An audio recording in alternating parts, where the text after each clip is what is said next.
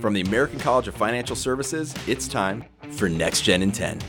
I'm Ross Riskin, chair of the Next Gen Advisory Task Force, and for the next 10 minutes, you'll be joined by our hosts and guests discussing topics relevant to up-and-coming financial advisors. Hey y'all, it's Alana Phillips with Next Gen in 10, and we are here today with Kathleen Burns Kingsbury. She's a wealth psychology expert, author, and coach. Thanks for being here with me today, Kathleen. Thanks, Alana. I'm really excited to have this conversation and break money silence with you. I am too. I know our audience who are, financial professionals of all sorts, next generation folks, this breaking money silence and the psychology of wealth has become such a prominent topic. So I know you have a podcast, you talk about this breaking money silence. Let's start there, Kathleen, with what is that silence that you're referring to? Sure. I think when we think about breaking money silence, we need to think about those uncomfortable conversations that many of us have, whether we're advisors or whether we're actually the clients of advisors. And they tend to be conversations that relate more to the human side of finance, the emotions around money. So for instance, a salary negotiation or talking with an elderly parent about their will or their trust or whatever it might be. And so when you look at the statistics, what you find is that almost half of Americans would rather talk about death, dying, or politics and not talk about money. So that money silence falls into that camp. The only other thing I will say is that you may be sitting out there as a next gen advisor and go, I talk about money all the time. It's not just the dollars and cents. And each and every one of us, no matter how long we've been in this profession, we're raised in a culture that has this money silence. So try to think about where are those pockets for you where it becomes harder to engage in these conversations. It is so interesting, Kathleen. And I think about this as you're talking in my own life, right? Times when I didn't know how much my parents made, or I didn't talk to, my first husband about what we had in a bank account. And it was this weird dynamic that I hope it's better than what politics looks like right now, but it is a weird silence that we have. So how did you get into this specific sort of niche that you're in, helping others to break that money silence? Well, I have been in the field of financial advising, training, coaching, and consulting for a long time.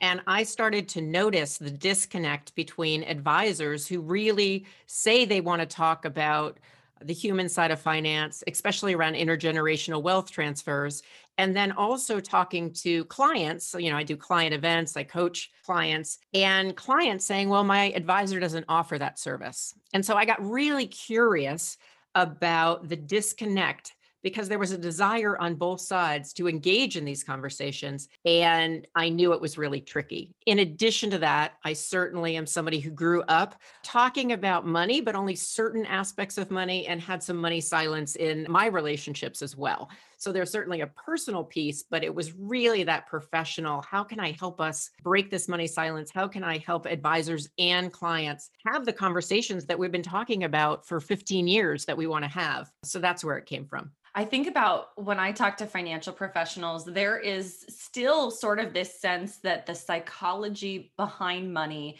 the psychology behind a relationship with money is this woo-woo stuff, right? How do you help financial professionals or maybe even the clients realize that this is really detrimental in their relationships? Well, it's interesting that you mentioned woo-woo, because I think one of the things that people will either know or not know about me is that I was actually a therapist for 15 years. So I worked as a licensed mental health counselor and then transitioned into this field. I had some banking background as well. So basically, I've been in that woo-woo world, and I wasn't that woo-woo as it goes. But I think what has happened with the pandemic, and I think what's happened over time, and certainly I credit a lot of next gen advisors with this, is there's been an awareness that clients want to engage in these conversations. Advisors want to engage in these conversations, and that it isn't woo-woo, it's necessary.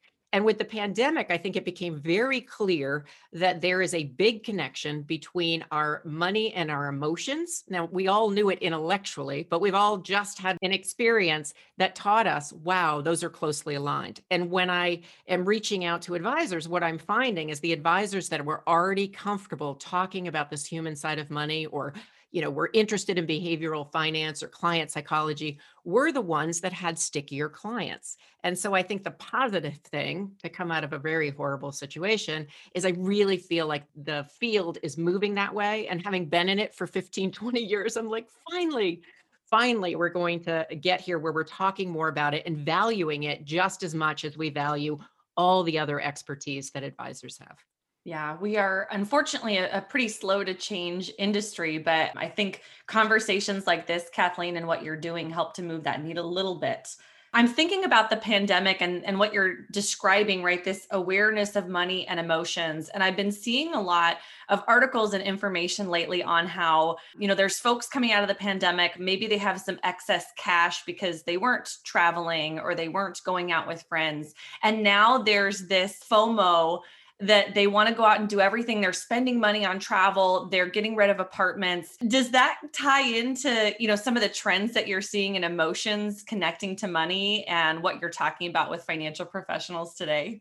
Yes, I think that's an interesting example. The idea that we had, we're sitting on cash for some of us who are fortunate to be able to sit on cash, and that we are almost, it's almost like being on a diet, right? So we've been so restrictive because we've had to restrict and not go out and not spend money.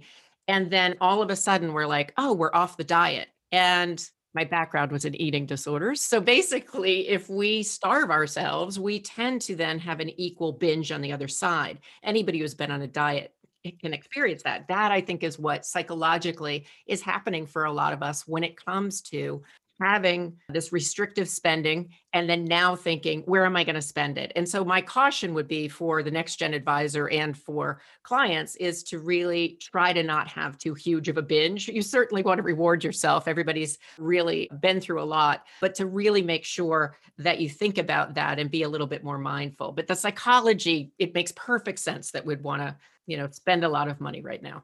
That's a great point, Kathleen. And we're going to stop there and be back in just a minute. Give your clients the retirement security they need with our Retirement Income Certified Professional designation. Visit theamericancollege.edu/RICP to learn more.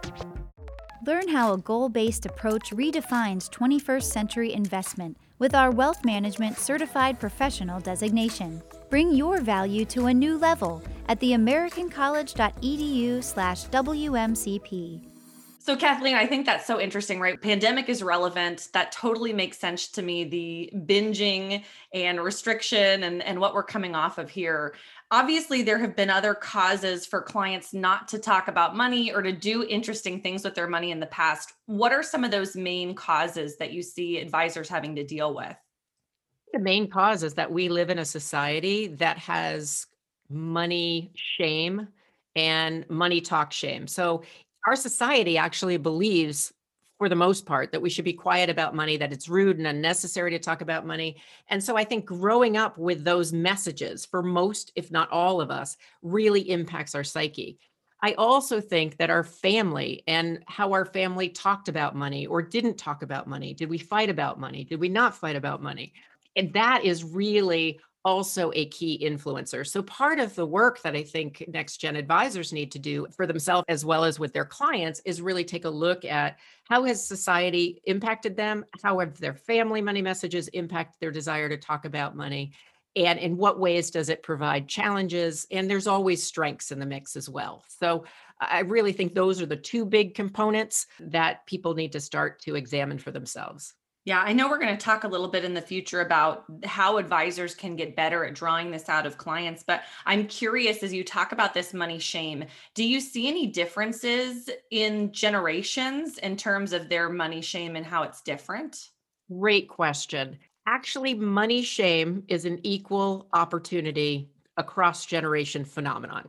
And there's a variety of statistics to prove it. But with that said, what is exciting to me is when you look at millennials as a group, you will find that 71% of millennials believe that talking about money actually makes relationships healthier. So I am very optimistic that even though the money shame is there, that the next generation and next generation advisors are really committed to developing a roadmap for how do we talk about money? How do we talk about the emotional side? And how do we make sure that we end this money silence for good? I think that's so fun. And I'm really proud. I am a millennial that's something that, I think about. I was just listening to a podcast called The Art of Manliness, and they were talking about factors that contribute to successful relationships. And it's like none of the stuff that everybody thinks it is. It doesn't matter height or attractiveness or extroversion, introversion. But one of the pieces they talked about income, right? There is a level where, if you're below the poverty line, it can affect it. But then there's some cliffs where if you're making, $45,000, $75,000, there were cliffs that it just didn't matter. And the main thing is that conversation, right? It's the communication in a partnership about money, about your relationship to money, not the actual dollars and cents. No, this can happen across different socioeconomic statuses. And you just, referenced that particular study. I find that even with more wealth, it can be more complicated. And I also think it's extremely complicated for female breadwinners because there is still this belief, which is false, that women aren't interested in finance, that we somehow shouldn't be profit motivated. And at the same time, there's this push for us to be financially literate and take care of ourselves. So it's a very mixed message. And that not only impacts, women, it also impacts women who are in partnership. So there's certainly a lot that needs to be talked about and worked through in terms of having those conversations and examining kind of what are the money messages that you receive, what are the ones that you buy into, and how do you start to let go of the ones that aren't serving you?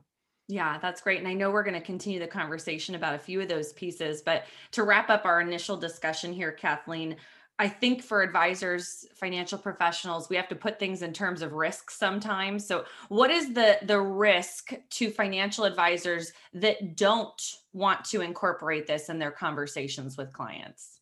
I think they'll become irrelevant. I also believe if you look at statistics, like 70% of widows fire the couple's advisor in 1 year of the spouse dying. If you look at 90% of advisors lose the assets during a time of family transition. I think those all speak to that women in general, I don't want to stereotype, but in general, and the next generation are really looking for different things. It can't just be transactional. It really needs to focus on this emotional side along with, the dollars and cents. And so I think the risk to somebody's book of business is huge, but also the flip side is there is a huge opportunity. And I see a lot of next gen advisors doing this, and I'm excited about it, a huge opportunity to serve people better and to build a business that's really exciting and a little bit different than historically what's been done. It sounds exciting. And I don't think any of our, financial professionals that are listening to this would ever want to be called irrelevant. So there's your warning, listeners, of why you have to incorporate this into your conversations with clients. So Kathleen, for folks that want to find out more, where can they check out information? You want to go to my website at breakingmoneysilence.com and also check out my podcast. You can find it on that website, but any, podcast app will do. And I would love to break money silence with you. We'll continue the conversation in our next episodes. Kathleen, stay with us. And thanks for being here with me today. Thank you. For more episodes, visit our website at theamericancollege.edu/podcasts. This has been Next Gen in 10, brought to you by the American College of Financial Services.